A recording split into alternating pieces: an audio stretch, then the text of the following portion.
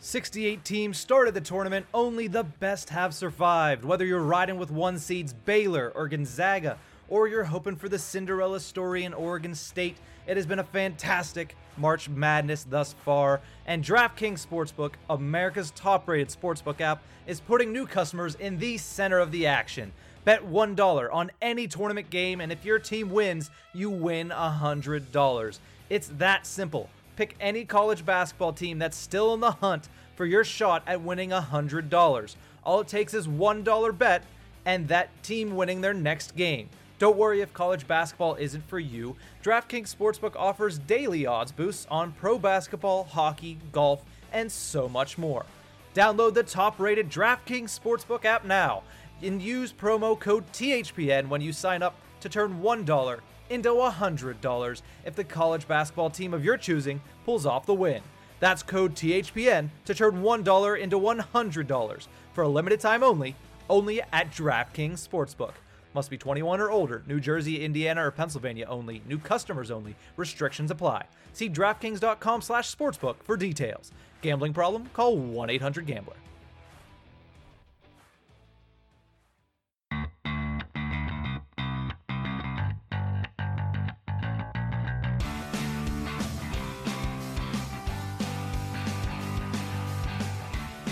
Hello, and welcome to the Tip of the Iceberg podcast, brought to you as always by the Hockey Podcast Network. My name is Nick Berlansky, and as always, I am joined by Nick Horwat. Horwat, how you doing today, buddy?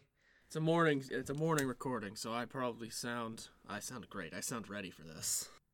You sound fantastic. Don't sell yourself short. You sound great, Horwat. Thank you. And it's a morning where I'm not having coffee because I was too lazy to clean my my French press and to grind more coffee, so I'm sitting here with an energy drink that, I don't know, I'm not going to name names, no free ads.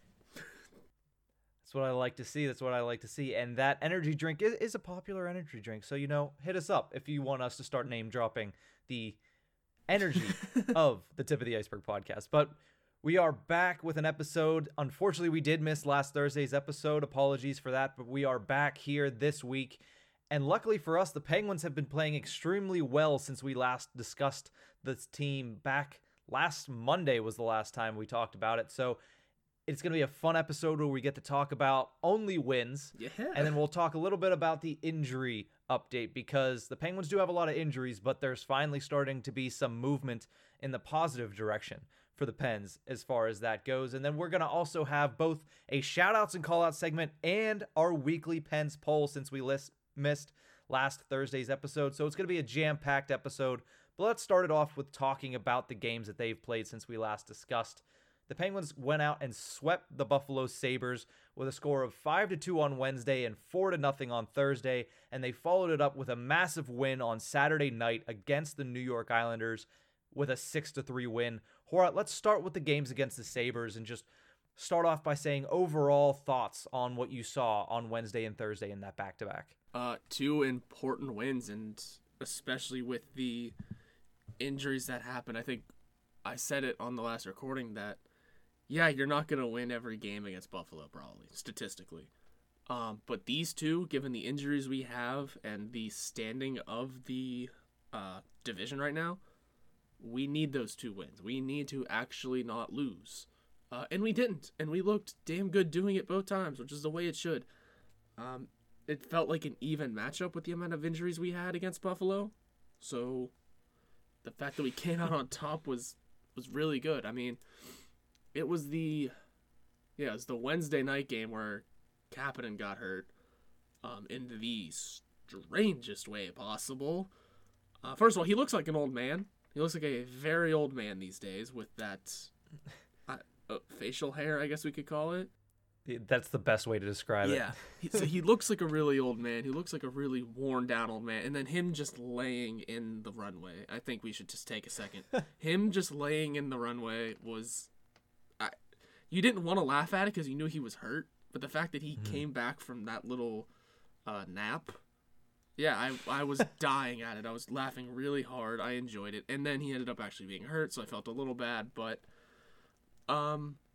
that may have been my favorite part of that game, mostly because it was a Buffalo game, so it couldn't be that fun. And shout out to Dustin Tokarski, former Former Wilkes-Barre Scranton Penguin from literally last season. Yeah. Playing in his first games in quite a few years in the NHL. Found his way to the Buffalo Sabres, and he played both games. I'll give him that. He played every minute of both games.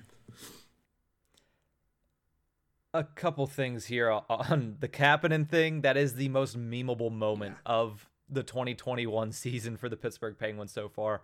And again, you don't like to laugh at it, especially now that he's week to week with a lower body injury. But the fact that was caught on camera was a pretty funny experience. But as far as the Buffalo Sabres are concerned, at the point of this recording, they've now lost 17 straight games. The NHL record is 30 straight games, which to me, when I saw that, I was like, that is unfathomable. And then I was like, wait, that's only 13 more games for the Buffalo Sabres, a team in which, they came close to beating the Bruins on Saturday, but did anybody actually think they were going to pull that off? No. So who knows if this team is going to win again this season, to be completely honest. You would have to imagine they're going to, but for the Penguins to be able to go in and not just win these games because they're supposed to win these games, but win these games by a combined score of 9-2, win these games convincingly, win these games with help from scoring from everybody. I mean, defensemen, bottom 6, bottom 9, as we were calling them on last Monday's episode, and the top line continuing to do what they've been doing over this last stretch has been amazing. So it was good to see the Penguins be able to not play down to their opponent, which is something that has plagued all Pittsburgh sports teams. I mean, I don't know if you can count the Pirates playing down to anybody, but has plagued the Steelers and the Penguins at least. So it was nice to see the Penguins go out and beat the worst team in the division as if they were beating the worst team in the division. Yeah, so the losing/winless streak is a very confusing stat in the NHL because you count ties, losses and overtime losses all differently in all different eras of hockey. Mm-hmm. But for what it is worth, so you said 30 games, which was the 1980-81 Winnipeg Jets. I'm just facts throwing out here everywhere. Yeah, 30 games, but it included 7 ties. So there's that. I don't know. I forget how points were counted with ties in the 80s. But that's still bad because the longest winless streak, I think, like post-tie era, is the Penguins. Mm-hmm. We have the longest winning and losing streak. The Penguins 18 games in 2003-2004. Everyone remembers that team. That was the X Generation era team. The Alexei Morozov Pittsburgh Penguins. The young Fleury, the old Lemieux, young Orpik. I'm trying to remember. Rico Fata was on that team, wasn't he? Joseph Melikar. What a bunch of names. What a collection of names that is. I believe that was the year Dick Tarnstrom led the team in points. Woo. So Eddie O was the coach. Yeah, Dick Tarnstrom, 52 points. Ryan Malone led the team in goals with 22, though. Hey, Bugsy. There you go. But, yeah. So, yeah, they're on a ice cold streak, and you feel bad for that team, right? At what point do you start feeling actually bad for that team? Especially that city. One of the best sports town in America, and oh my God. They have the Bills anymore. And even then, for a little while, they didn't have them. It was a depressing area. One of the consistents every NHL playoffs is the ratings. Somehow, like the leading team, so I was like, whoever's playing still. Number 2 is always Buffalo. Somehow. They are who I feel worse for. I mean, the players, they kind of have to endure it, but I feel bad for the fans, man, because they want to enjoy that team. They want to be fans of that team. Mm-hmm. But they can't because it's not just the team. It is the organization as a whole. Yeah, I'm not sure how bad I feel for the team themselves because a big issue is the environment and the culture in that locker room, and a portion of that is due to the players, and it's hard. We understand it's hard when you don't have the support of a good ownership group, and the Pagulas, although they have been able to turn the Bills around in the last couple of seasons, they have not done anything good for the Buffalo Sabres since they took over about a decade ago. So it is tough there, and you do feel bad for the fan base especially. I want to give a quick shout out to the guys at Straight Up Sabres who cover them. Those guys, I mean, they're warriors. They're pushing through it, being able to talk about this team twice a week and haven't had a win since, I mean, at least in the calendar month of March, going back into February. So, I mean, shout out to them as well. But I'm not sure how bad I feel for the Sabres team themselves, especially when they employ a guy like Rasmus Ristolainen, who is just a dirtbag altogether. Yeah, looks like a clown, plays in a clown organization. That one's appropriate. I want to feel bad for Taylor Hall, but I kind of don't, because he had the decision to not go there, and he did. Yeah. Honestly, I think, no offense to Taylor Hall, I mean, I'll feel bad for you I would feel worse if he actually was going to a good team. It was just the fact that Taylor Hall said, I want to go to a winning team, and he decided to go with Buffalo for a year. I don't know where that came from, unless he was playing the odds just for a 1-year deal and hoping money gets better next year. Well, you're spending a lot of it again this year. Yeah. I feel bad for like the goalies in that situation, because they're the ones that kind of get the most abuse. So I'm trying to think. And Dahlin, is Dahlin still good? That was my question. Rasmus Dahlin has been good for a long time. And I mentioned the Straight Up Sabres guys. They talked a lot about insulation for a young defenseman. And we know with Chris Letang how important that was early in his career with Sergei Gonchar, and even with Brooks Orpik once Gonch left. And Dahlin just hasn't had anybody there. I feel more sympathy for Jack Eichel because the weight of the world was put down on his shoulders going to Buffalo, and it doesn't seem like anybody's come up to help. I mean, Jeff Skinner is just a disaster up there. Sam Reinhart has come around and become a very, very good NHLer, but unfortunately he might be traded away here in the next 2 weeks. Same with Victor Olofsson. I mean, they got Eric Stahl this year, which was a nice piece that tried to help the culture, but now he's in Montreal. We saw that trade happen. And, you know, I don't want to keep talking about the Buffalo too much, but it is just a tragedy that such a good sports town, such a good hockey town, is fed such horse crap when it comes to their team. And it's kind of always been around. I mean, you still can't bring up foot in the crease. Like, it's... oh, Jesus. It's brutal for them, and I do feel bad for them overall. I mean, the team that employed Dominic Hasek, the French Connection, like, they have such a great history there too that it's depressing. There's nothing to fall back on. I mean, friend of the show Doug Bodger played for the Buffalo Sabres for a while, so you just hope that they start to turn it around. I'm not sure that's going to happen with the Pagulas in charge, but I don't know if that's going to change anytime soon. But let's jump into talking a little bit about the Penguins during that series. I think one of the biggest storylines there was Redeem Zohorna, redeem the dream. The monster Big Z gets his first NHL goal on his first NHL shot in his first NHL game. The list of players for the Penguins that have done that is a pretty good collective list of names. I mean, of course, the big one that comes to mind is Mario Lemieux. More recently, you also think Jake Gensel has done that. Nobody's saying that Big Z is on the track for either of those two, but it was nice to see him connect in his first game, in the first period as well. Yeah, it felt really good. I mean, it was a big shot too. Big guy, big shot. First goal, first shot, wearing number 67. I tweeted out the Jim Matheson tweet whenever I saw and I got some good responses from it, so I enjoyed that. It was a great moment for him. I mean, I think everyone was riding him to get in the lineup whenever he got called up. I don't know how much I was kind of more a little hesitant because, I mean, shit, I've seen so many guys get called up this year and not do anything, right? I mean, look at his locker that he has right now in the Pens locker room. It's literally a storage shelf from every 55-year-old dad's garage. That's what his locker is. That thing looked like it was bought from Target. I mean, it did. The thing with that is, though, that's just COVID protocol, because I think all of the locker rooms are spaced out. Like, I think even the NHL regulars have weird lockers like that. If you go back and watch some of the like clips and recordings from within the locker room this year, you can kind of tell. I think in Crosby's 1,000th game video, I think it's like Chad Ruhwedel's locker is like behind him, like and from the front, but it's like behind. So I think everyone's locker is kind of weird this year. But the fact they decided to still wheel that in, I figured you couldn't like just swap out the nameplate somewhere and set it up like you did, because the yellow helmet was up there too. It was set up for the next game. Or actually not the next. Yeah, the next game. Yeah. But, still cool moment. Honestly, hopefully he's got a good little personality about it and can just joke about it, because that was funny.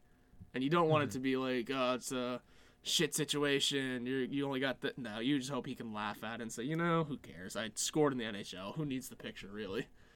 Listen, if you need to know how happy he was, go back and look at the goal. Look at the celebration by Radim Zohorna. His face. I mean, the fact that he's 6'5" and he felt the need to jump into the arms of Anthony Angelo was amazing. So it was just a nice moment, and nice to see Radim Zohorna get on the scoreboard. I mean, the Pens are now 2-0 with Zohorna in the lineup career-wise. So maybe something that leads on, and who knows, the Penguins are in desperate need of bottom six, at least fourth line guys when all healthy. Maybe Radim Zohorna can earn himself a spot here in the next couple of games or couple of weeks. We'll have to see. But as far as the rest of the team goes, that first line for the Pittsburgh Penguins in the Buffalo series, I mean, since Malkin's injury, has been extremely, extremely productive. Sidney Crosby alone had 5 points in the 2 games against Buffalo. He followed that up with a 2-point game against the Islanders. So that first line is clicking on all cylinders right now and is helping carry this team. But the big thing was there was actually secondary scoring. We talked last Monday about the fact that in the New Jersey series, the only people that were really scoring was the first line. They accounted for 5 of the 6 or 6 of the 7 goals in that series. But then you look at the Buffalo games, you look at the Islanders games, secondary scoring is huge for the Penguins in these last weeks. So what have you thought about the first line? And then after that, I mean, what else did you think about the secondary scoring being able to kind of wake up this week? So the first line has looked phenomenal as usual. I mean, it wasn't the first line we were all expecting going into the season. Again, I mean, we were having genuine questions if Jake Guentzel should keep playing with Evgeny Malkin. Should Jason Zucker be up there in Guentzel's spot? And then we also all thought Rust was just going to be stapled to Malkin all year. That hasn't worked out. Now Kapanen was supposed to be up there is with Malkin. So, yeah, the first line is not exactly what we were expecting, but at the same time, yeah, it makes total sense. And they work great together, obviously, and they're working phenomenally now. Because Brian Rust is probably one of the quietest goal scorers in this league. Is he an elite talent? I believe so at this point, yeah. Then there's Jake Guentzel, proven commodity. Still young, but still a proven commodity, and doing his thing. Sidney Crosby, one of the best players in the game. So the line works out perfectly with each of their styles. I mean, I forget who said it. I know someone always mentioned why Jake Guentzel plays so well with Crosby, because it's a bitch to play with Crosby. It is. It's hard because he plays such a certain way. But Jake Guentzel is a coach's son, so he's used to getting coached with everything, and that's what Crosby does. He will coach you in the middle of the game to do certain things, and Gentzel's able to handle that. He's got the right mentality for it, so that is a perfect pairing. And then as for our bottom 9, because pretty much anything after the top line is secondary scoring, yeah, it somehow, some way looks good. I drew it out in my head one day, wrote all the names down. I think it was before the second Buffalo game, and just kind of marked where I would normally put them in the lineup. And I think there was maybe Jared McCann, who could maybe crack a second line.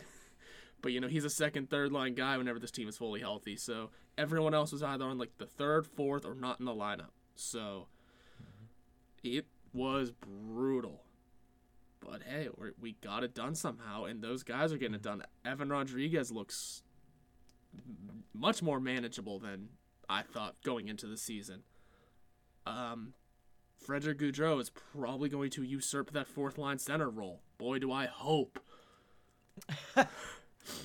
And then just Zach Aston Reese doing his thing. I mean, he's the only one on that Blueger, Aston Reese, and Tanev line left right now. Like we said, McCann looks phenomenal. Oh, I can't remember anyone's name. This is the issue with having these kind of players, by the way. I don't remember anyone's name. We've used so many players this season that it is sometimes hard to keep track of. But I mean, we're going to get into the status of the injury update a little bit later. But if you look at the injury list right now, it is our entire second line plus 2/3 of our third line. So the fact that we are just plugging guys in and still being able to win games. Now, yes, granted, we did play the Buffalo Sabres twice this week. And Granted, we only played New Jersey 3 times and got 3 of 6 possible points, but you see the way they played against the Islanders, a team that was looked at as one of the hottest teams in the league right now.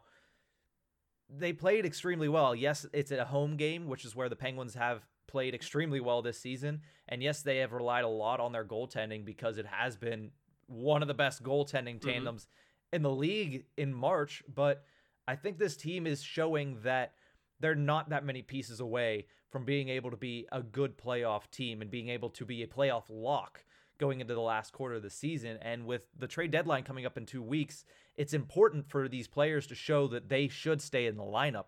A guy like Evan Rodriguez, but prior to this little run that he's had of pretty good play for the Penguins, he was looked at as probably a guy that's going to be a healthy scratch if the Penguins can go out and get somebody at the deadline to play in the bottom 6. But now he's playing in a way that maybe Hextall and Burke don't have to find a guy to replace him.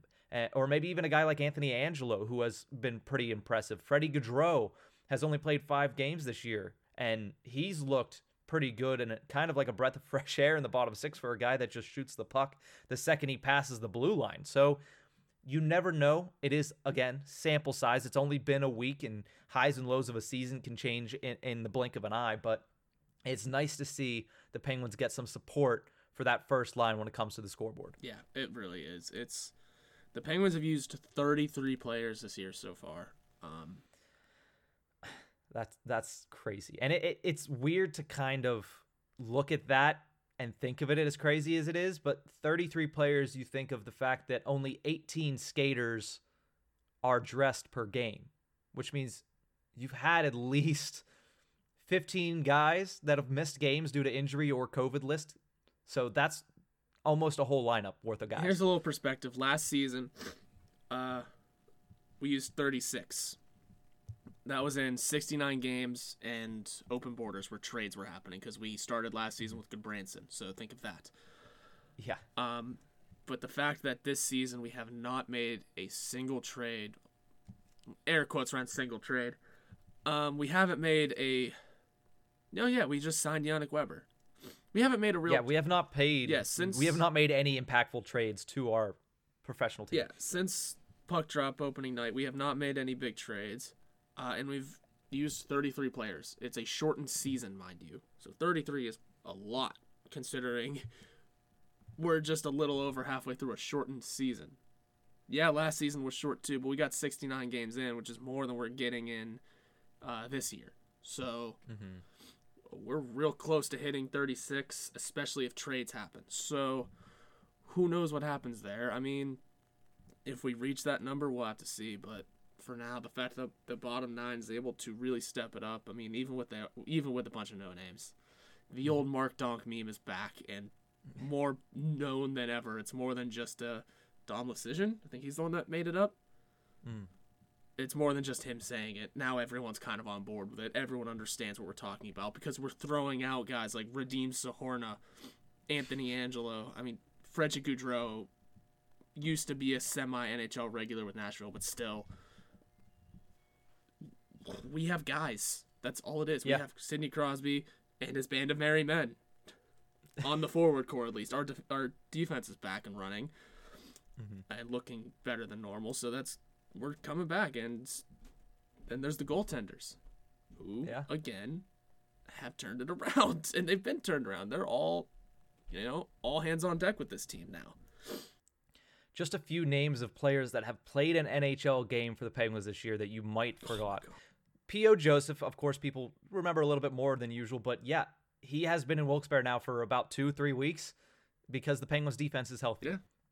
Josh Curie played, I believe, 1 or 2 games. 1. Mark Friedman was a waiver pickup. That was basically the only move that Hextall and Burke have made so far, is picking up Mark Friedman.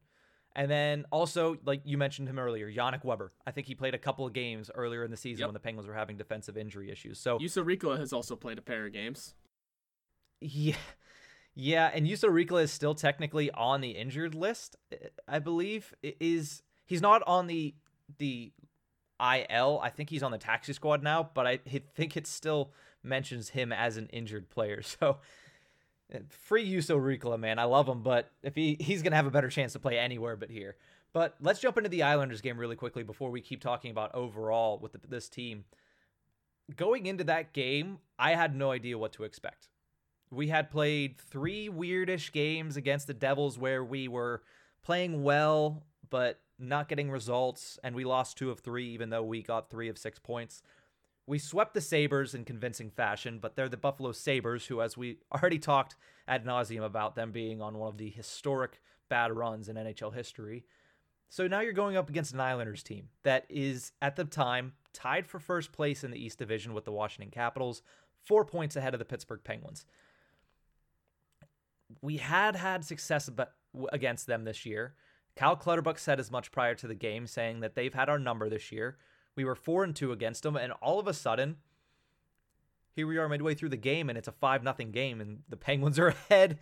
Freddie Gaudreau has a goal. Evan Rodriguez has a goal. Crosby scored on the power play.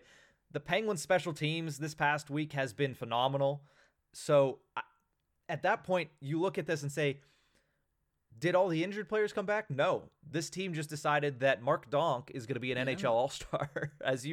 To quote you, Mark Donk is going to be an NHL All-Star. But what did you think about this probably best or most important game of the season? I know we keep saying that, but they keep pulling out these massive victories. I'll just go back to what I literally just said. I mean, what you were saying. We didn't know what to expect going in. You named all those stats, how we play against the Islanders. You did all that without even mentioning just how injured we were. Without mentioning just our bottom 9 is a bunch of fourth liners or guys that really shouldn't be in the lineup. So yeah, I was shocked seeing us go up 2-0. 1-0, I was like, all right, cool. It's a good start because it's the Islanders and they play more defensively, and getting the first goal is huge in a game like that. Then we got the first 2. Okay. Then we got the first 5. I don't know what the hell was happening. I did get a little worried whenever I saw 5 go in, though. Because last time the Penguins were up 5-0 on a team, we won the game, yes, but then we immediately went on a skid that saw us not get a single win in California. So you're talking about the Toronto game in 2020. Yep. I was immediately hoping for some sort of quick change. Like, can I get an Islander, not 1 goal, but can we pick up a 6 to make it look better? And then, or maybe they do something, because then they scored 3 straight, and I was like, oh, this is exactly how it went. This is exactly how it went. But luckily, Brian Russ is able to net an empty netter, and hopefully we don't go winless in however many games now. So I think we're okay, though, because I don't know. It's just strange. I didn't expect that kind of game from us. Even if we did give up 3, just the fact we were able to go up 5-0 on a team like that with our team, I was damn impressed. I was worried, but impressed. It was a huge game for the Penguins. Yeah. And you think back to prior to this season, how much we had struggled against the Islanders for the past 2.5 calendar years.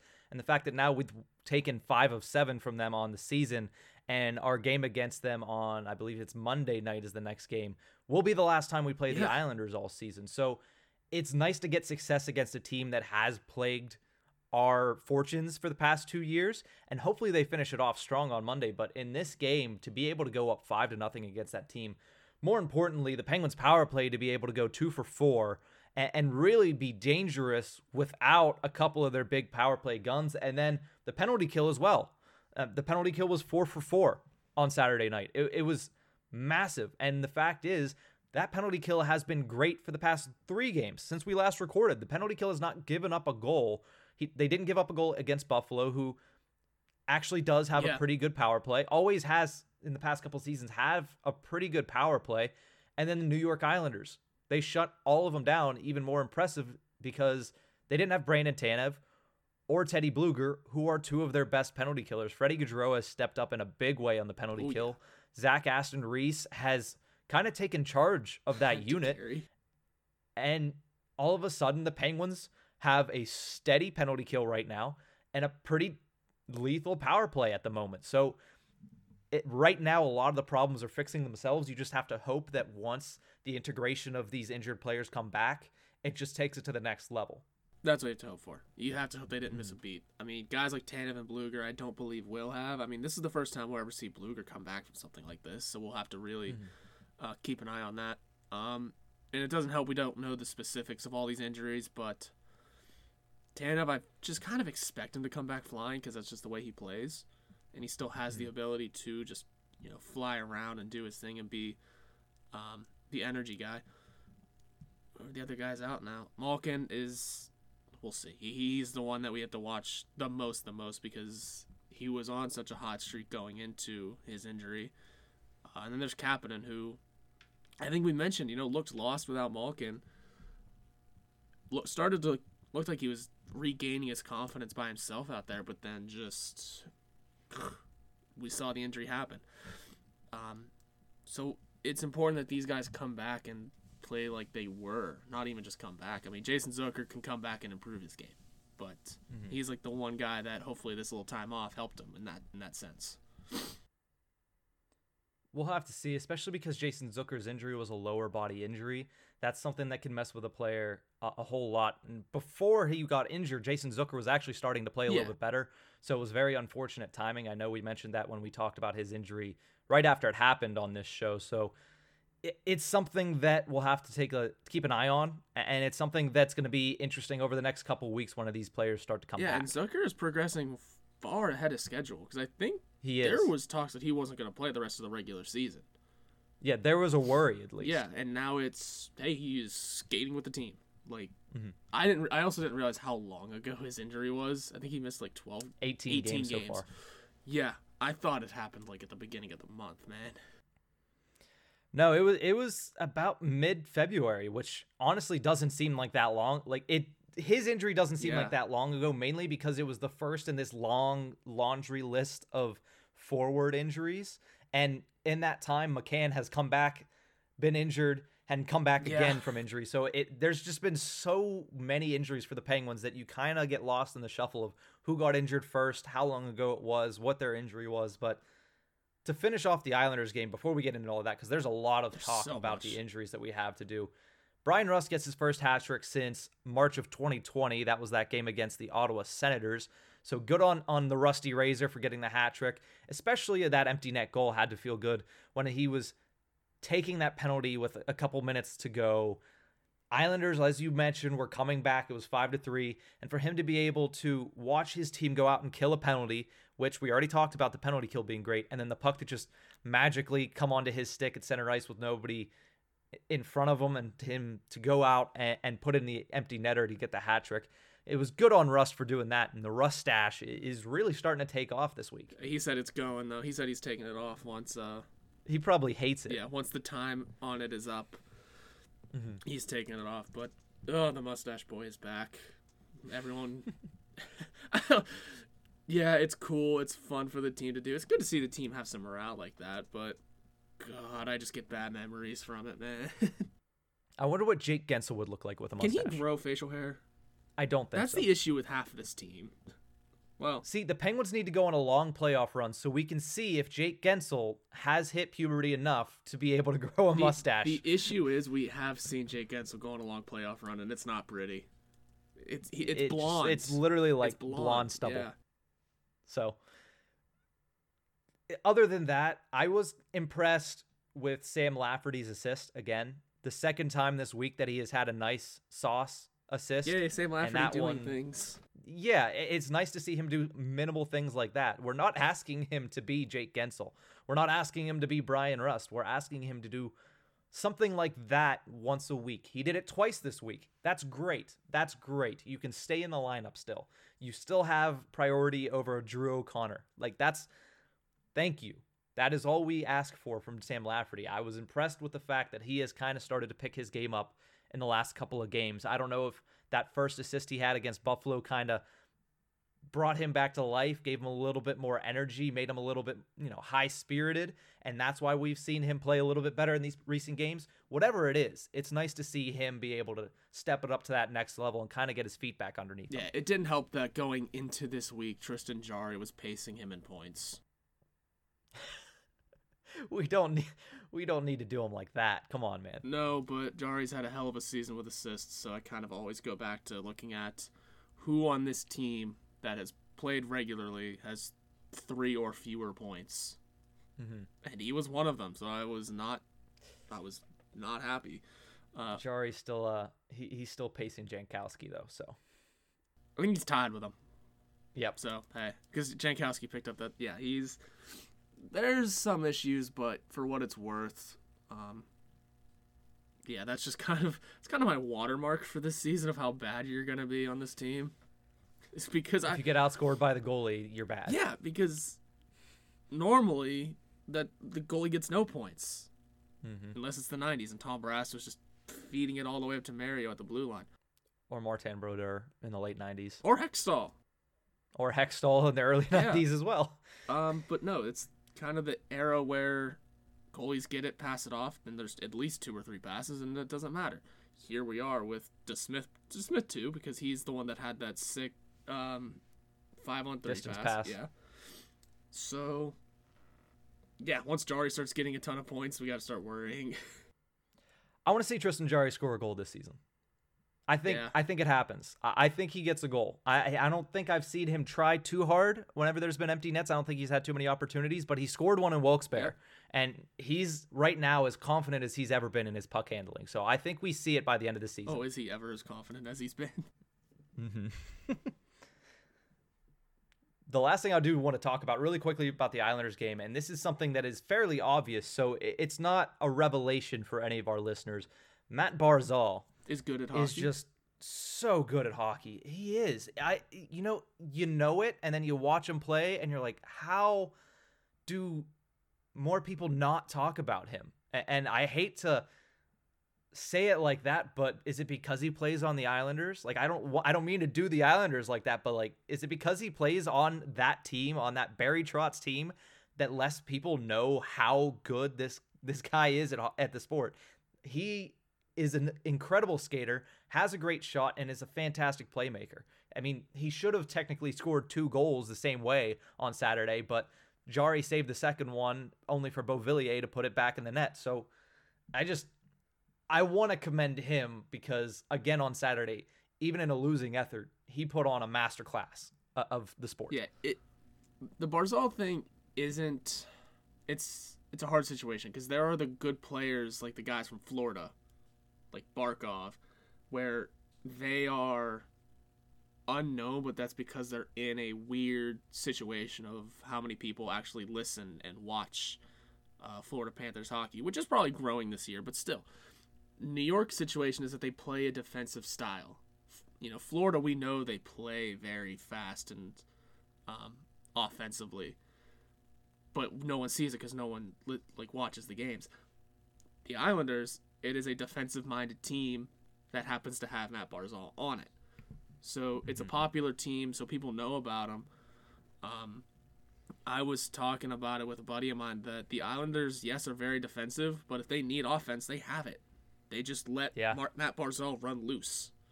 And, maybe one more very high-power offensive threat really makes them a scary team. But one isn't that bad when he's that good.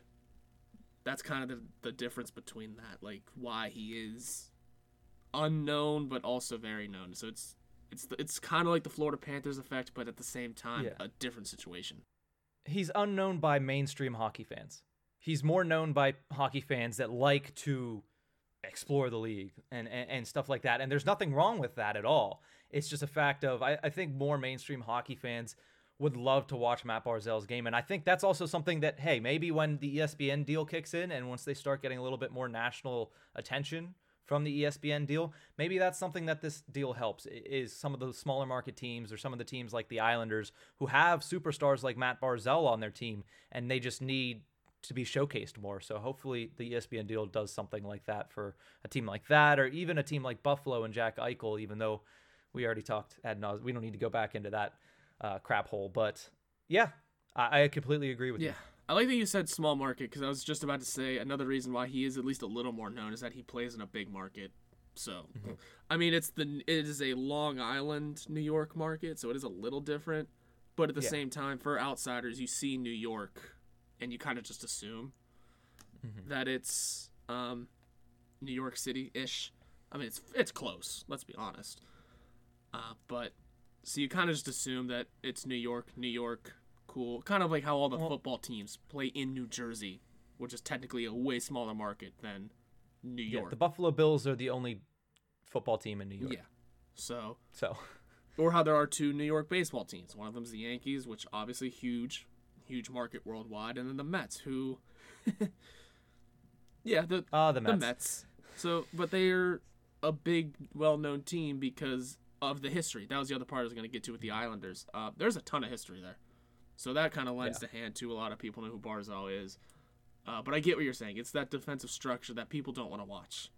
So they know about him, but they figure he's on the ice for, a little over a quarter of the game. That sounds like a lot of boring hockey.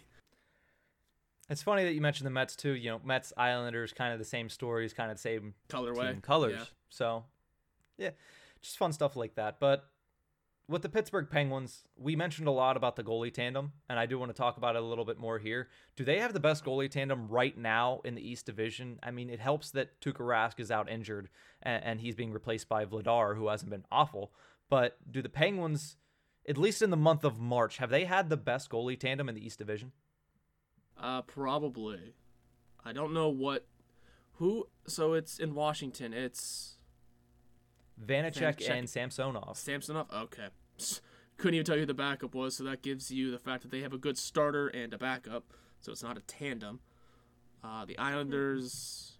Ugh. I mean, how have the Islanders actually been doing aside from this last game? I would say that it's kind of a cheesy thing to say. Not even cheesy, it's just an easy thing to say, is the best tandems right now are the top 3 teams. Yeah. The Penguins, we'll go down through their numbers in a second, but Vanacek has been extremely good in what is his rookie season, and Samsonov being injured and on the COVID list early in the season kind of hampered him a little bit, and then they had, I believe, like Craig Anderson or somebody stepping in. Craig Anderson as the backup for a little while, though, so, I mean, I don't know exactly what's going on with that.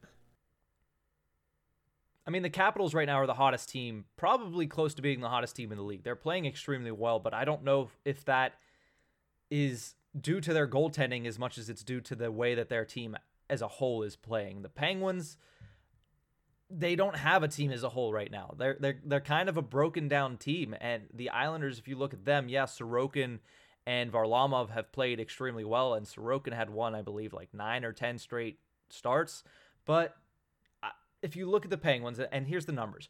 Casey DeSmith in March, 4-1 with a .972 save percentage, a 0.8 goals allowed average, and 2 shutouts. Yeah, both shutouts were against the Sabres, but still. Shutouts nonetheless. That is ridiculous, which has him in the top 5, or the top 10 in both save percentage and goals allowed average right now in the NHL. Tristan Jarry, on the other hand, 7 wins, 2 losses, and an overtime loss, a .927 save percentage, and a 2.4 goals allowed average. So with a much bigger sample size, he has still extremely good numbers. And the Penguins right now are benefiting from those two playing their best when the Penguins are missing their offense the most. I say that as the Penguins have scored, 15 goals in the last 3 games. They're averaging 5 goals in the last 3 games, but still they're missing the scoring talent. But luckily, this past week, they've still found the back of the net. But Jarry and DeSmith have been very good, especially in games where the defense has made them face a lot of rubber. Oh, yeah. Because, I mean, our defense is back and fully healthy, but boy, sometimes they just don't look like they want to be there. That's been one issue with our team, is that we have not looked good defensively for quite a lot of this season. I mean, not so much that we don't look like we care, but boy, it just looks sloppy quite often. Mm-hmm. Yeah, and there's a lot to be said about the defense, but I think we've said it already. This is a defense that is focused on offense, and the problem was they weren't producing offensively for the longest time when healthy. Now we still have a guy like Brian Dumoulin who cares more about defense than anything. We still have a guy like Cody Ceci who is just having a fantastic season. Yep. Chris Letang has stepped it up and started to play as we expect Chris Letang to play. I still think I need to see something more from Marcus Pettersson and John Marino. Yeah. Those two, they have moments where I look at it and I'm like, that's the John Marino of last year. That's the Marcus Pettersson that signed that contract. And then they have games where it's, oh, that's the John Marino from earlier this season. Oh, that's the Marcus Pettersson that we're trying to ship out.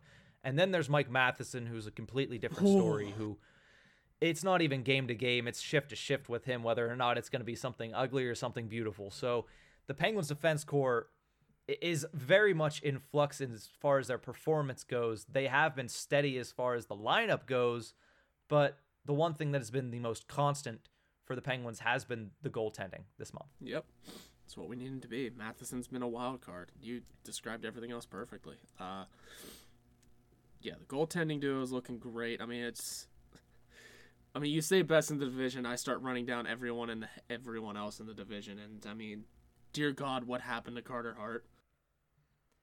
Oh, yeah, Philly is struggling on the goaltending department. And I don't want to take anything away from Alexander Georgiev, but Igor Shesterkin is far and away the best goalie in New York, but he's just coming back from injury. Yeah, funny thing is, the Rangers might F around and make the playoffs if they're not careful. if the Bruins aren't careful, too. So, who knows? I mean, it's hard to judge the Devils goaltending because they seem to play like Vezina contenders against us. But when they're against everyone else, God only knows. So, yeah, I'd say for what it is worth, we definitely have a top 2 tandem right now. Mm-hmm. I don't know who else would be better at the moment because, like you said, Rask is hurt in Boston. I don't know what's going on exactly with the Islanders. I mean, we just shelled their... Is he the starter there? Sorokin? It's a Barry Trotz system. It's a Lou Lamoriello system. They don't have a starter. All they right. have a goalie. They have 2 goalies. They have 2 goalies. One of them will play. Okay, and we shelled the guy that was starting that night, so... Yeah. And then Vanacek is being a starter with a backup, so... Yeah, it's for what it's worth. As a tandem, I would say those 2 are definitely the top in the division for right now. Definitely top 2. We'll just have to see how the rest of it plays out. Yeah, let's hope that the Penguins can keep this success. It's funny because at the beginning of the season, do we remember how nervous we were about this tandem? With Jari playing the way he did in the first couple of games, obviously it was an overreaction. And I don't know if we were as nervous as a lot of people were. Okay, so we'll have to go back and listen to the episode because I did a little digging on our Twitter and noticed that one of our Pens polls was, do the Penguins need to trade for a goalie? And the far and away winner of that question was yes. So we would have to go dig and find our responses to that to see what we were feeling. Because I think one of us may have said yes. I don't remember exactly. I don't exactly remember either, so we'll go back. I believe I said it'd be nice to have another goaltender, especially because at that point Jari was starting to turn it around and DeSmith was playing as DeSmith does. But that was also around the time, I believe, that we had the Marc-Andre Fleury rumors, the John Gibson rumors, and I think that's why I said yes, that if you have a chance to get a guy like that, then you take it. But yeah, I'm happy with the goaltending as of right now. I think it is one of the best goaltending duos in the East Division, probably top 2 or top 3 at the very least.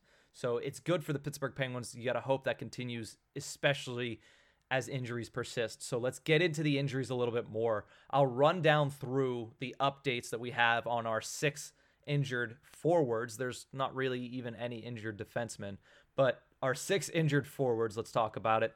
Mark Jankowski missed Saturday's game due to being placed on the COVID-19 list for the NHL. Obviously, we are unsure of his return date. We are unsure of whether or not he tested positive for COVID, but as of right now, he is the only player on the Pittsburgh Penguins that has been placed on the NHL's COVID protocol list. So we'll keep an eye on Jankowski going into the next game. Getting into the actual injuries, Jason Zucker has had a lot of good news over the past week.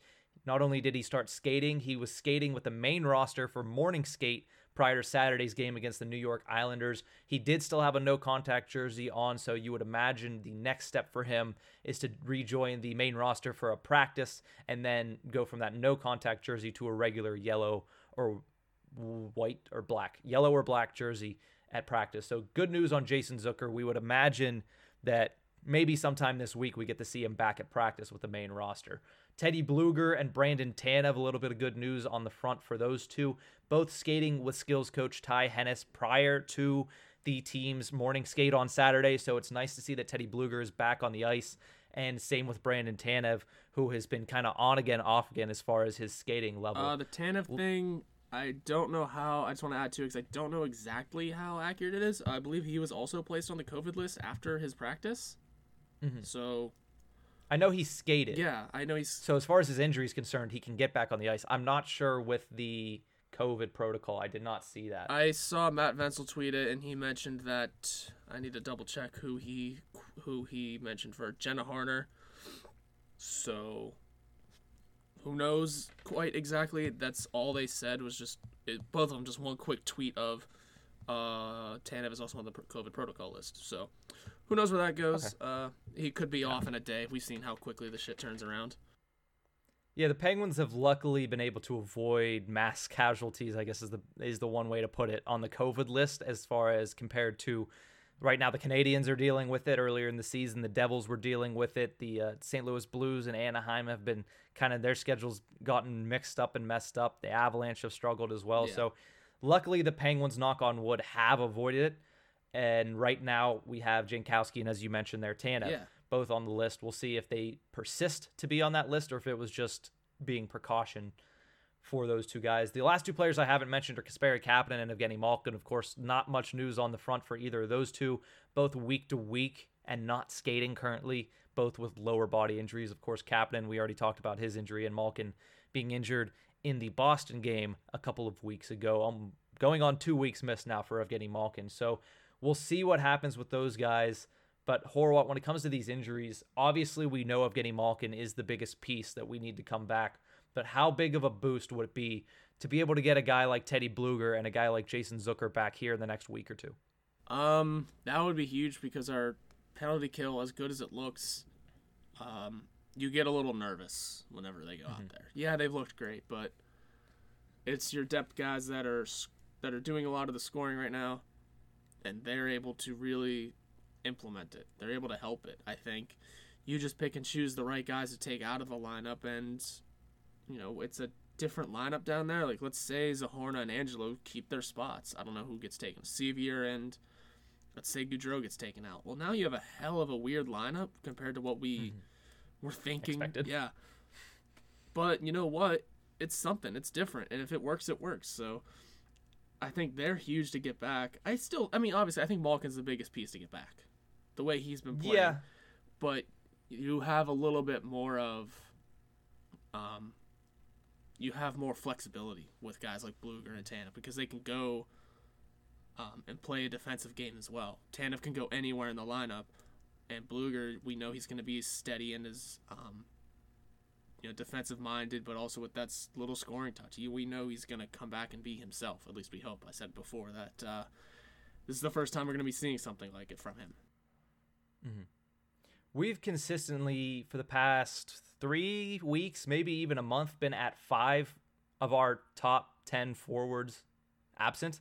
Of course, with McCann having his injury issues, he was out on that list for a while. So to be able to just get under that number of injured top 10 forwards would be nice. Having a guy like Jason Zucker come back would be huge because he would be able to play with Jared McCann on that second line and maybe even have a line of McCann, Zucker, and Zach Aston-Reese, and that way you have a line of your top 9 forwards back together other than the top line itself. So having a guy like Zucker come back would be huge. I think especially because even though he didn't have a great scoring start to the season, he's a guy that has a lot of scoring touch, and he's also a guy that plays the way that Mike Sullivan likes to play the game and likes to have his players play the game. Teddy Bluger, on the other hand, the fact that he is skating right now is absolutely massive. The Penguins' center depth has been just crushed, especially with the fact that now Jankowski is missing games, and he was a top 4 center for the Penguins going into this season. So now you look at it, and 3 of your top 4 centers at the start of the season are now missing in action. Yeah. So you hope Teddy Bluger can come back, and that, like you said, with the penalty kill playing as well as they are now, supplanting whoever is in there with Teddy Bluger is going to make it that much better. Yeah, for what it's worth, Jankowski hasn't been playing great. But when he's your NHL regular on the 4th line, whenever he goes down, that's not good because that's just another body down. And we got to do more moving and shaking to fill the spot. I mean, for me, I'm not too upset at I hope Jankowski's okay. I don't wish injury, and I definitely definitely don't wish COVID upon anybody. We hope that it's just a false alarm for Mark Jankowski, but it is nice that Freddie Gaudreau is going to get some more time to prove that he is the fourth line center over Mark Jankowski. And as of right now, he's making a case. I need to see it obviously a little bit more consistently, but so far he has played much better than Mark Jankowski had at any point during the season, other than maybe even the first game. This is Gaudreau's time to really turn it on and prove it. This is it. If he can really impress these next few games, it's his spot, because we know he has been, what did I call it, a semi-NHL regular before. We know he's a playoff performer apparently. Maybe, I don't. It's the only year I remember him being in the playoffs. So, yeah, I think if he's able to prove it, I mean, he's been killing penalties phenomenally too. He's got that part of his game. I think he's a good utility player if he's able to crack a lineup now. Yeah, so he's played well. Obviously, he's starting to become, I wouldn't say a fan favorite as much as Big Z is, because everybody seems to love Radim Zohorna. But Freddie Gaudreau has definitely come in and done a good job of making a name for himself and making an argument to be left on the main roster whenever injuries start to roll back. I'm not sure whether that's possible, considering how many names are currently out, but we'll have to wait and see. One last thing I want to talk about before we head to break is the trade deadline, because we are getting very, very close to the trade deadline and still crickets from Ron Hextall and Brian Burke as to whether or not they're going for anybody, any names coming out.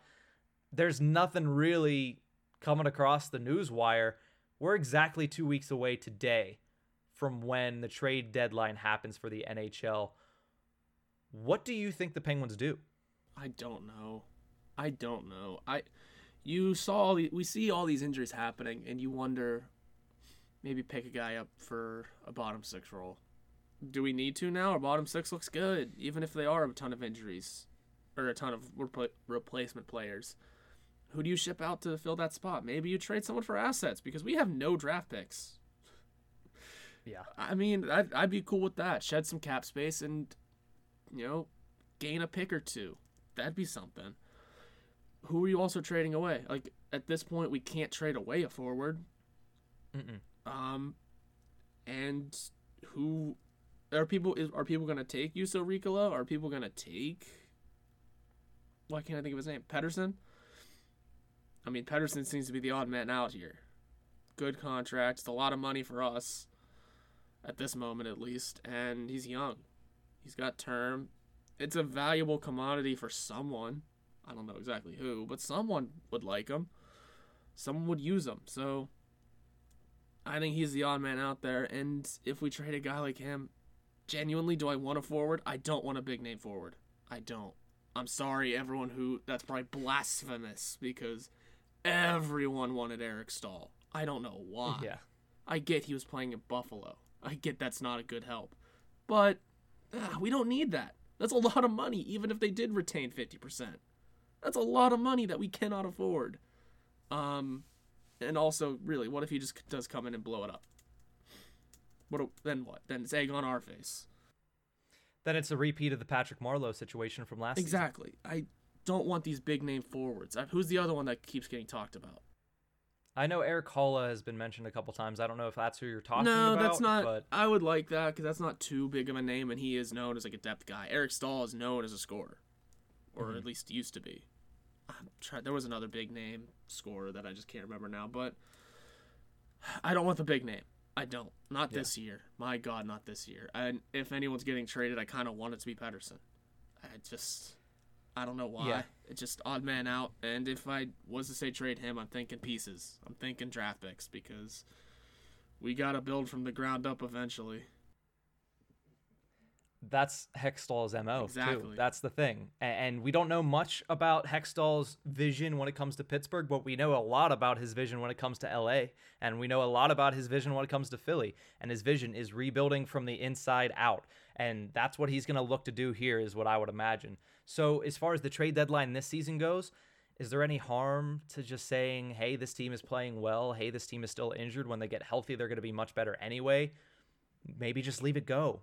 Maybe just let well enough alone. I know that's what Rutherford said last season before the trade deadline, and then went out and changed a third of the forward lineup. So I feel much more confident that, if Hextall and Burke decide to say that they're actually going to follow through with that. But I don't think there's anything wrong with just playing it as it lies, if you will, and just kind of letting this team go on the trajectory that they're going and seeing if they can make a run out of it. Especially when the management group said, we're not going to, at least not verbatim quote here, but they basically said we're not going to make huge moves. Mm-hmm. And if we make moves, it'll just be a little tinkering just to evaluate the team and what we have. And then in the off season is when the shit hits the fan. Yeah. So we'll see how everything goes for the rest of the year. Like I said, Pettersson would be a big move. I don't think it would be a big move for what they're discussing, though, like with what their thoughts are. That would be a move, I think, to recoup assets. Honestly, if I see anything happening for the Pittsburgh Penguins, and putting on an armchair GM mode right now before I get to what I was just about to say, yeah, it'd be great to have another center. Sure. Especially looking at the Penguins center depth right now with 3 centers being injured. It'd be great to have another option there. But what do you do when everyone's kind of do right now with Rodriguez can play center, McCann can play center, Freddie Gaudreau can play center, Radim Zohorna can play center. So you have options. It would be nice to have another NHL veteran in that role going into a hopeful playoff run, but at the same time, what are you willing to pay for that? I'm not willing to pay very much. I don't want to see them spend all that much at all, and I don't think they will. If anything, like I was going to say before, if there's any move that I could try to prophesize, it would be either Juuso Riikola or Marcus Pettersson that are shipped out for a 3rd or 4th round pick. Plus, what do you do if, let's say, you get a center? What do you do when everyone's healthy again? You just wasted an asset for a guy that's not playing. Yeah, who's out of luck? I mean, I'm assuming that the trade stays in because you traded for him. You have to keep him in. That's how the NHL works. But yeah, who's out of luck there? Jankowski? Sure, he can be out of luck. That's fine. But still, at this point, Gaudreau might be the one out of luck. Now it's not looking good because that bumps Blueger to the 4th line again, depending on who you get. Well, I'm not going to say it would be a bad thing to be able to rely on that Blueger line as a 4th line instead of a 3rd line, which is where they've been this whole season. Right. But at the same time, what are you going to pay for a guy that's going to be able to supplant them? Exactly. The center's not a good idea right now, unless it is a guy you are fully willing to put on the taxi squad or scratch. Yeah, but here's the thing with that. The center is the only thing that I can see them wanting to spend any assets on. Exactly. Like the wingers, yeah, we're injured there too, but we're a lot deeper at wing, and defense are, like I said, not the best group of defensemen, but definitely one of the deepest pool of defensemen in the league right now. Goaltending, we already talked about that. That's good. There's not really anything that the Penguins, I don't think there's a match right now for them. And we have 2 weeks to see if they end up being a match for anything, but I just don't see it as of right now. Yep, me neither. I really don't. Especially with how late it's going and there's been just nothing. Literally the only move is picking up Mark Friedman off of waivers. Yeah, and not even that. I don't think the NHL is real. People keep hyping up, all these guys are selling, no one's going to make a move.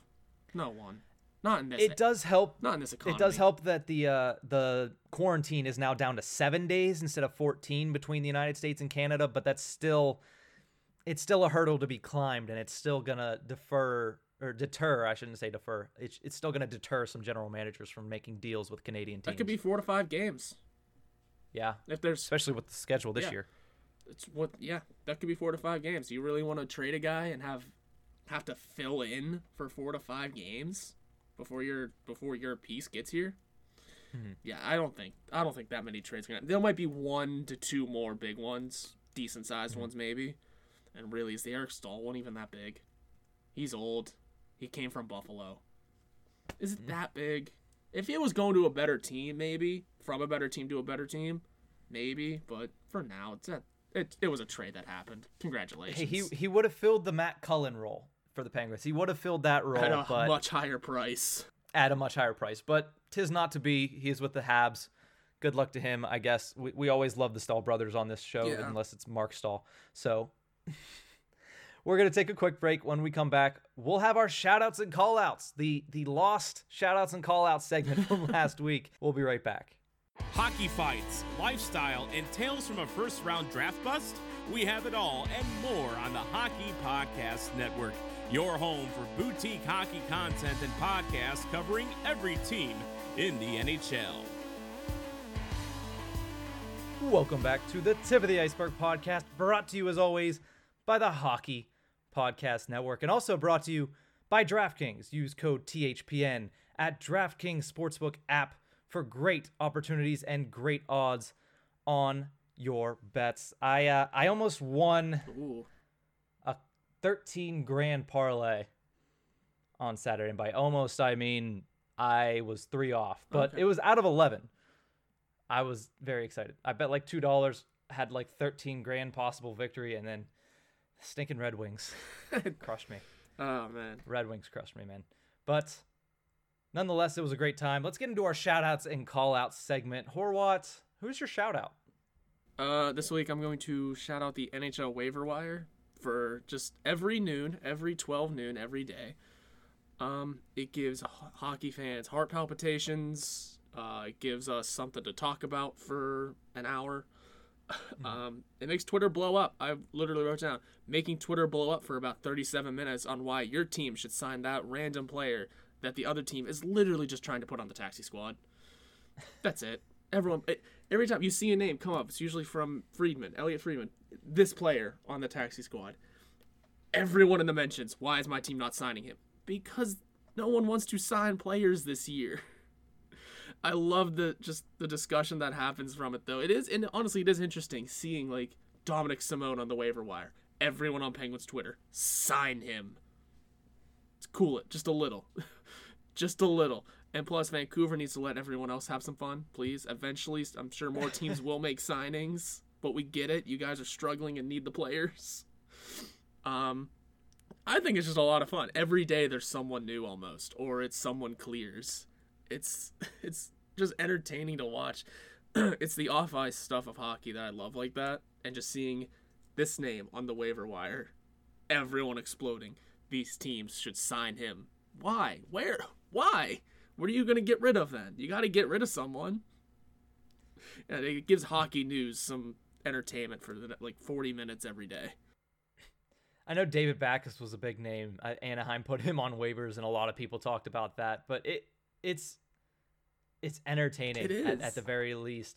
It's fantastic because people are saying, "Oh, wow, I can't believe they're putting him on waivers." No, they're really just trying to finagle the salary cap in a year where they give you the option with the taxi squad to be able to mess with the salary cap to save like a couple extra $1,000. Yeah. And teams in the NHL are doing that for that simple reason. And I think a lot of the GMs, I think there's a little insider baseball GM code. Don't take players off the waiver wire this year. Unless, like, Jimmy Vesey is out there, which Jimmy Vesey made a ton of sense. That's a decent young player who can be a depth player somewhere, and Vancouver, of course, said, yeah, we'll do that. We picked up Friedman, which that was before I really realized the waiver wire was the way it was. I didn't even know who that was or if he was on waivers. But it sure made Elliot Friedman popular for a minute.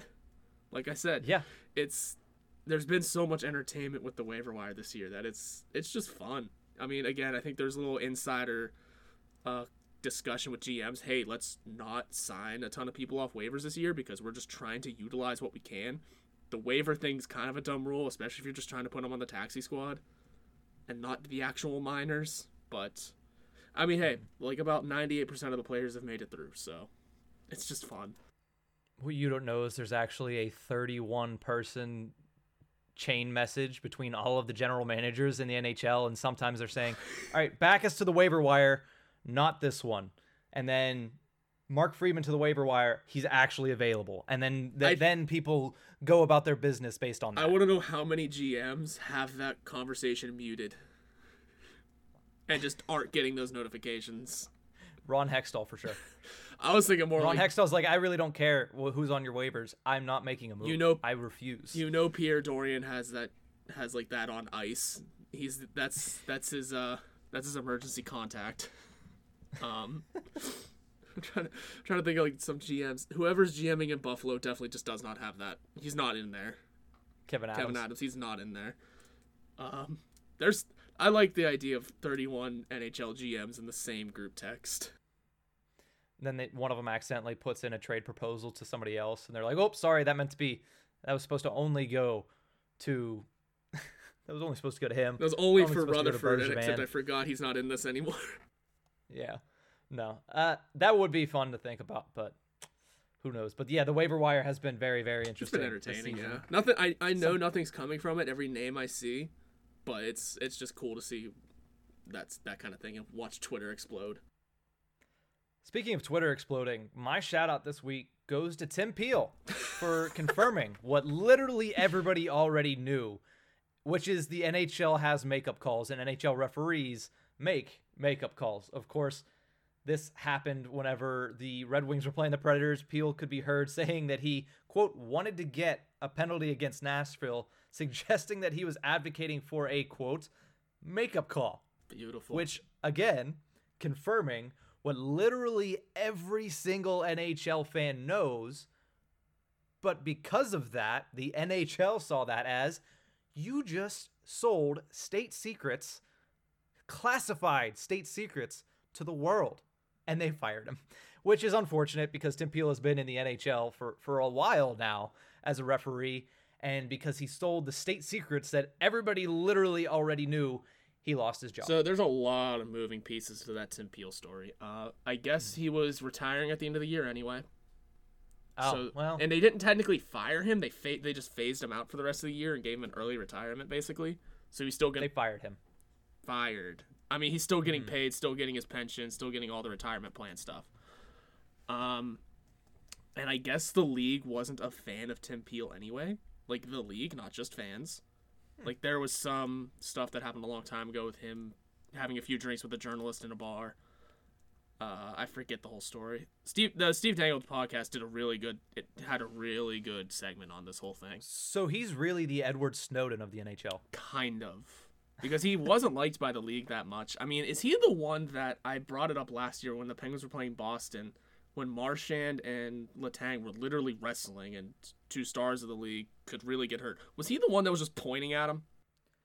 I don't remember. I don't remember referees' names that much unless they're Wes McCauley. I just remember that was like a big game, and it was either him or Sutherland, because I only know those three refs. Now I think I remember it was Sutherland Okay. because I remember you going off on the show about Yeah, it. because I know I brought it up on here. Okay, I had to make sure I knew which one. But Yeah. Tim Peel, yeah, plus, like I said, the fans didn't like him that much either. I just love the fact that he went on, whatever you call it, he's no longer refereeing because of something that was viewed by the NHL as like selling state secrets, selling the deepest, darkest secrets from the FBI of the NHL, when realistically all he did was confirm the fact that there's makeup calls in the NHL, which if you didn't know that, I'm very shocked. Yeah, no, it's definitely been well known, but there's a lot that rides on the fact that it was public information. Like, there's a lot of someone brought up the gambling part, because that means that referee is literally not calling the game the way it should be.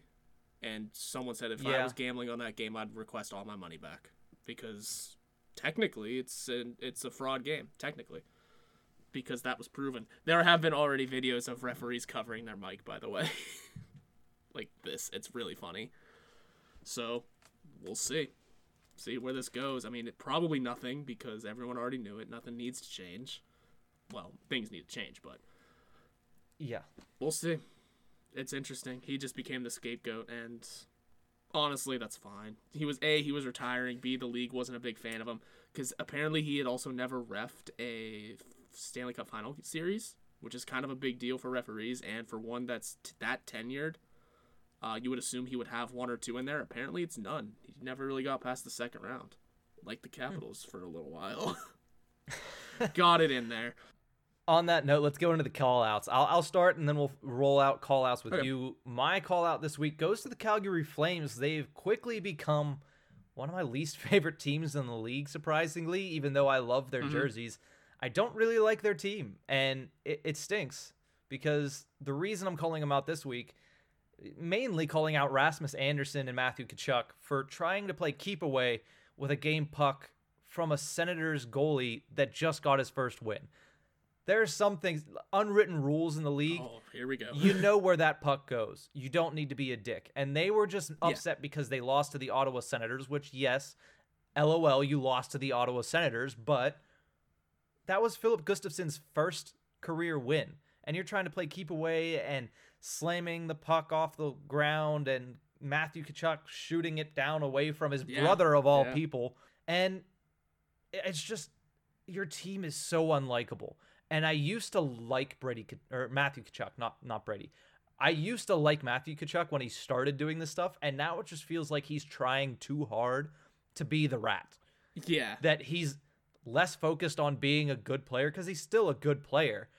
And the reason I liked him before is he was a good player with edge, and now it's just him trying to be Brad Marchand 2.0, and it's just not working, and it just makes me dislike this team even more. Yeah, that's so interesting. I think this is a common thing though, where teams will try and take the first game puck or the first win puck like that, because I've definitely heard of this happening before, and it only really happens in like rivalry games. Yeah. Man, I wouldn't really consider Ottawa Calgary a rivalry, but at this point this year, everyone's a rival with each other. Yeah, so I guess this is like not a common thing, but I've definitely seen something like this happen before. By the way, that is former Penguins prospect Philip Gustafson to you. I was going to mention that, so congratulations, former Pens prospect. But no, who cares, man? It's a puck. Are you like? I mean, who cares to the Flames? I'm with you on this. Yeah. It's a puck, dude. What were you gonna get out of it? They can't get their picture now. You lost, man. Take it. Like, you lost. You guys aren't even in the playoffs right now, and I expected you to be a lot better than you are. You've been losing a lot. I guess get used to it. And again, it's a puck, really. Do you care that much? Mm-hmm. Well, we can't get his picture. Well, he had plenty of pictures. You know how many photographers are at NHL games? Yeah. Hey, look at all these other photos from his first NHL win. Get over it. And I still enjoy Matthew Tkachuk. Yeah, I mean, he is just... I'm not saying I absolutely hate him, but I don't like him as much as I used to. I understand that, and I say I still like him because I don't play against him. If I was a fan of a Canadian team, by God, I'd probably hate his guts. Also, the other thing that happened last weekend, which was Sutter, their coach, when asked about Johnny Gaudreau's 500th game, he said, quote, "I hope he skates better than he did in his 499th. Michel Therrien style. That is a bold statement, but I guess Sutter's he's always been doing it. It worked. That, Gaudreau so popped really off. Matter. Yeah. So, I mean, let's get Johnny Gaudreau out of Calgary. 2, they need to change their culture around that team, because as long as their culture's like that, they're not winning. Yeah, they've had some they've had some dogged years, man. Strange, because they are a good team with good players that, there's something weird there. Something in the water, but yeah. Who knows? That's a great hockey team whenever it's good, and a great hockey town. But if we're moving on, I have a fun call out. Go ahead. So I've discussed this with you already. I'm calling out myself for the ice cold take of every team hitting 56 games. While it is still possible, as we come down the stretch of the season, ever since I said, hey, ever since I went on that little tangent of I feel like every team's going to get 56 games, and you clipped it up and put it on Twitter, ever since then, well, COVID's back.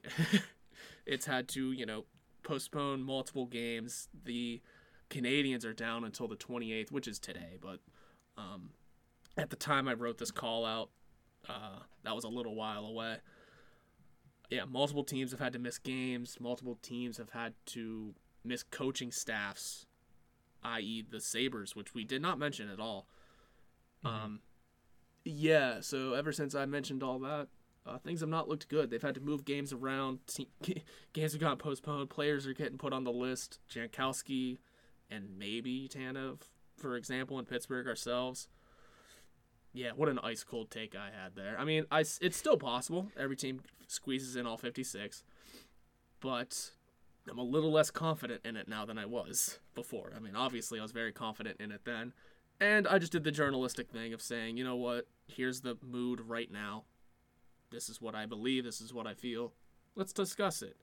Now the mood has changed, so I'm discussing it again and saying, boy, I'm just not gonna take back what I said, but I'm going to look back and say, yeah, cold take, ice cold take. Yeah, the journalistic thing of taking a take, turning it up to 11, and presenting it. Yeah, absolutely. But hey, the thing you do with that is if it's wrong, then you go out there and you call yourself out, which I believe both of us do probably more often than we need to, but we're both pretty self-degrading every once in a while. Especially whenever it comes down to it. I mean, I still believe that every team will get all 56 in. It might just be a little harder. And I'm also curious as to how they're going to do it. Is it, if, let's say it one, because it is, everything's broken up by division. If one division doesn't reach all 56, do they go in by percentage and they split it? Like other divisions can be in by points because they got in all 56. That's weird. Because it's not like those teams played each other. Yeah, that is a strange thing, especially if you look at the East Division right now. Fingers crossed, knock on wood, they are kind of all on a decent trajectory right now to finish all at 56 games. So I guess since there's no kind of crossover between divisions, that would make sense. But there's always going to be somebody that argues and somebody that complains if they're left out due to one or the other. Yeah. I think that would be a good idea, though. If a division has all 8 or 9 teams or however many teams are in it, if a division has all 8 or 9 teams or 7 teams finish all 56 games, just play it by that. And if another division can't, then you go by points percentage, because there is no soiling of the samples in either way because they didn't play each other. It's definitely a different perspective on how to look at it. I mean, I'm sure the NHL already has a plan for all this. Mm-hmm. But, I mean, I don't think it's public knowledge yet. But at the same time, it's such an interesting concept because these teams haven't played each other. They've only been playing in their division. It's kind of like 4 different leagues right now that are all going to... It's old school, where they're all going to come together eventually. Mm-hmm. So, yeah, who knows exactly what's happening there. And I kind of like that idea. If you really can't get it, if, like, a division can't get all 56 in, maybe that one does have to ride by points percentage. But why? Because then you would be taking away from teams in other divisions. Like, we played all 56. Yeah. Why is it now points percentage? So I think it might have to come down to that if teams can't play all 56. We'll see. I mean, we're coming down the stretch. What game did the Penguins just finish up? 30-something?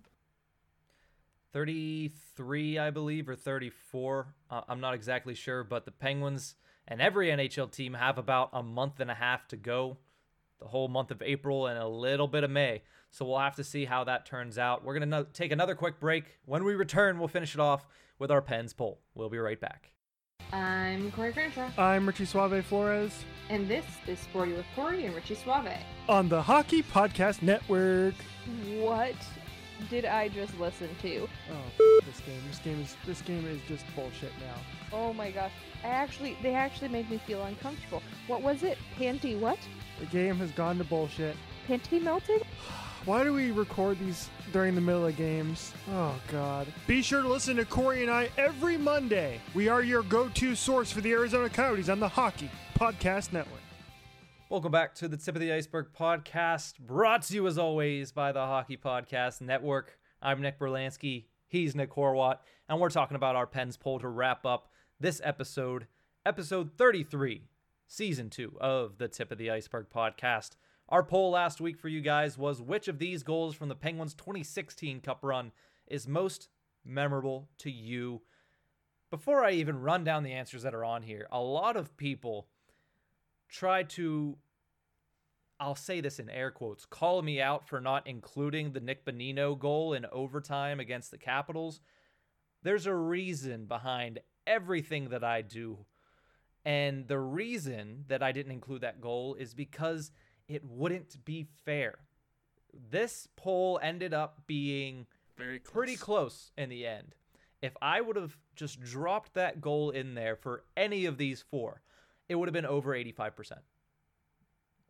That's fair. It might have been over 90%. It wouldn't have been my answer still, and I was one of the ones that asked where it was. I was just genuinely curious. There were some people that were actually genuinely furious that it wasn't in there. But yeah, I don't understand why people didn't. I understand it is a very memorable goal. It is probably one of, if not the most memorable goal of that cup run, probably one of, if not the most memorable goal of both cup runs in 2016 and 17. Heck, I think that's even on the mural up in PPG Paints Arena. So, yes, obviously that is a memorable goal, but I wanted a little bit closer of a competition. Therefore, I put down the 4 that I did. The winner of this poll was Chris Letang's game-winning goal against the San Jose Sharks in Game 6 of the Stanley Cup Finals. That received 39% of the vote, getting the victory. Connor Sherry's OT goal in Game 2 against the Sharks came in second with 28% of the vote. Sidney Crosby's overtime goal against the Lightning in Game 2 got 18% of the vote. And Patrick Hornqvist's OT goal against Washington in Game 4 got 15% of the vote and came in last. Horwat, who did you vote for? And which one, I guess it is which one, but why is that the most memorable for you? Yeah, I chose the Connor Sherry goal for reasons of I was there, for one, and B, I always tell the story, I don't know if I tell it here, but I watched Crosby line up Letang and Sherry. I watched Crosby set up the whole face-off off the draw. He said, you go here, I'm getting it, I'm winning the face-off here, you're going to send it here, you're going to shoot it. And that's exactly what happened. I remember watching that thinking it has to happen here because Crosby just lined it up. And then it did, and it was awesome. So it was Sherry's goal, but I do give a ton of credit to Crosby for lining everyone up in the correct place and winning that important face-off, obviously. And as fun as the rest of these goals were, I mean, the Letang one's cool, and I know that that's the one that won it. But I don't remember it that much, honestly. That series was so weird, or that game was so weird. I kind of remember Dumoulin's goal more than I do his, but, it's, I just had to go Sherry because A, I was there, B, I saw Crosby line it up, so. For me, I think the most memorable goal in this one is actually the Sidney Crosby goal against the Tampa Bay Lightning. Mainly because of the way they lost Game 1 against Tampa Bay, and secondly because that was, at that moment, to me, one of the biggest goals Sidney Crosby had ever scored in the playoffs. It was a great shot set up by Brian Rust, and just the way that he was able to beat Andrei Vasilevsky was absolutely huge. And this was before we knew Andrei Vasilevsky was the terror of a goaltender that he turned out to be today. So for him to be able to score that goal, it was a massive goal in the course of that series. It was a massive goal in the course of the playoffs. And overall, it was a massive goal that helped lead the Penguins to a Stanley Cup. It is hard to forget Letang's game-winning goal against the Sharks, mainly because, it's a game-winning, Stanley Cup-winning goal. And Connor Sherry's OT goal was also really memorable for me, especially because it happened while I was at the big screen, and I always cherish those memories of me being at the big screen and being at the big screen with friends. So that's why I really enjoyed Sherry's goal, but to me, still, Sidney Crosby's OT goal takes the cake. Yeah, I think that also happened like 5 seconds into that overtime. I remember I always do in the playoffs because I am superstitious as they come as well. I turned my phone off during overtimes in the playoffs. My phone wasn't all the way off yet. And he scored that. I vividly remember that because I was trying to get in. I think I was trying to look at a few more tweets or something like that as it was starting. My phone wasn't fully turned off yet. I think I'd just put it down. I looked up at the screen and Crosby was scoring. So I was like, all right, well, that's cool. Yeah, that's the only part of that goal I remember. My memory is shot to shit sometimes, so I really don't remember a lot of these, them actually happening. I kind of just remember the surroundings. Mm-hmm. But yeah, I remember my phone was not completely turned off yet for that one, and I kind of barely saw it. So that's a fun one. The Hornqvist overtime one, I believe, because I remember that overtime. I was just home in my room, just doing nothing. I'm trying to remember what year Sidney Crosby missed a game due to the Matt Niskanen hit. Was that the game that Hornqvist scored that goal? No, that was 17. That was the next year. That was in 17, sorry. But I still remember at that moment, the Penguins, it could have been 2-2 heading back to Washington, and instead Hornqvist was able to beat Holtby. And it just felt so good to have that moment happen on home ice because Penguins history, not too many amazing moments happen at PPG Paints Arena up to that point. So to have that happen, and then of course to be followed up in 2 games by the Bonino goal was just fantastic. You mentioned that Niskanen game. I remember that game because I was at that game because that was the game. Crosby got hurt. We were losing 2-0. Mm-hmm. Yeah, it was 2-0 going late into the third. We scored twice very quickly to put it into overtime, which we lost in overtime to TJ Oshie. But yeah, that game I remember. I forget what the next game was, though. I forget exactly what happened. I think we won it, though. We won the next game when Crosby was out. Okay. But yeah, no, the Niskanen game I remember because I was at with my brother because that's the game I had won the free tickets for. Mm-hmm. Yeah. A lot of great memories between 2016 and 2017. So nice to run down memory lane there. Obviously, the Bonino goal it's like a trump card for the 2016 playoffs. So that's why I didn't want to play it. But Horwat, any last words before we let the folks go for the first time this week? We gave you guys a long one this week. Mm-hmm. Gave you guys a long one. You missed out on Thursday, so we're here Monday with a extra special long one, if you will. A lot of fun stuff, man. This team is hurt to hell and back, but we're looking good doing it. Looking really good doing it. Next foot in front of the other, next man up mentality. It has been working for the Pittsburgh Penguins. We will see you guys on Thursday. Thank you so much for tuning in. Let's go Pens. Let's finish off this hopeful sweep against the New York Islanders and then walk into TD Garden and take down the Big Red Bruins. We'll see you guys on Thursday. You can follow us on Twitter at NickHorwat41 and at Nick_Berlansky. You can also follow the show's Twitter handle at Iceberg Podcast. This podcast can be found anywhere you get your podcasts from, so please subscribe and rate us on Apple Podcasts. We are brought to you by the Hockey Podcast Network. You can visit them on Twitter at HockeyPodNet or at thehockeypodcastnetwork.com. Every team, everywhere.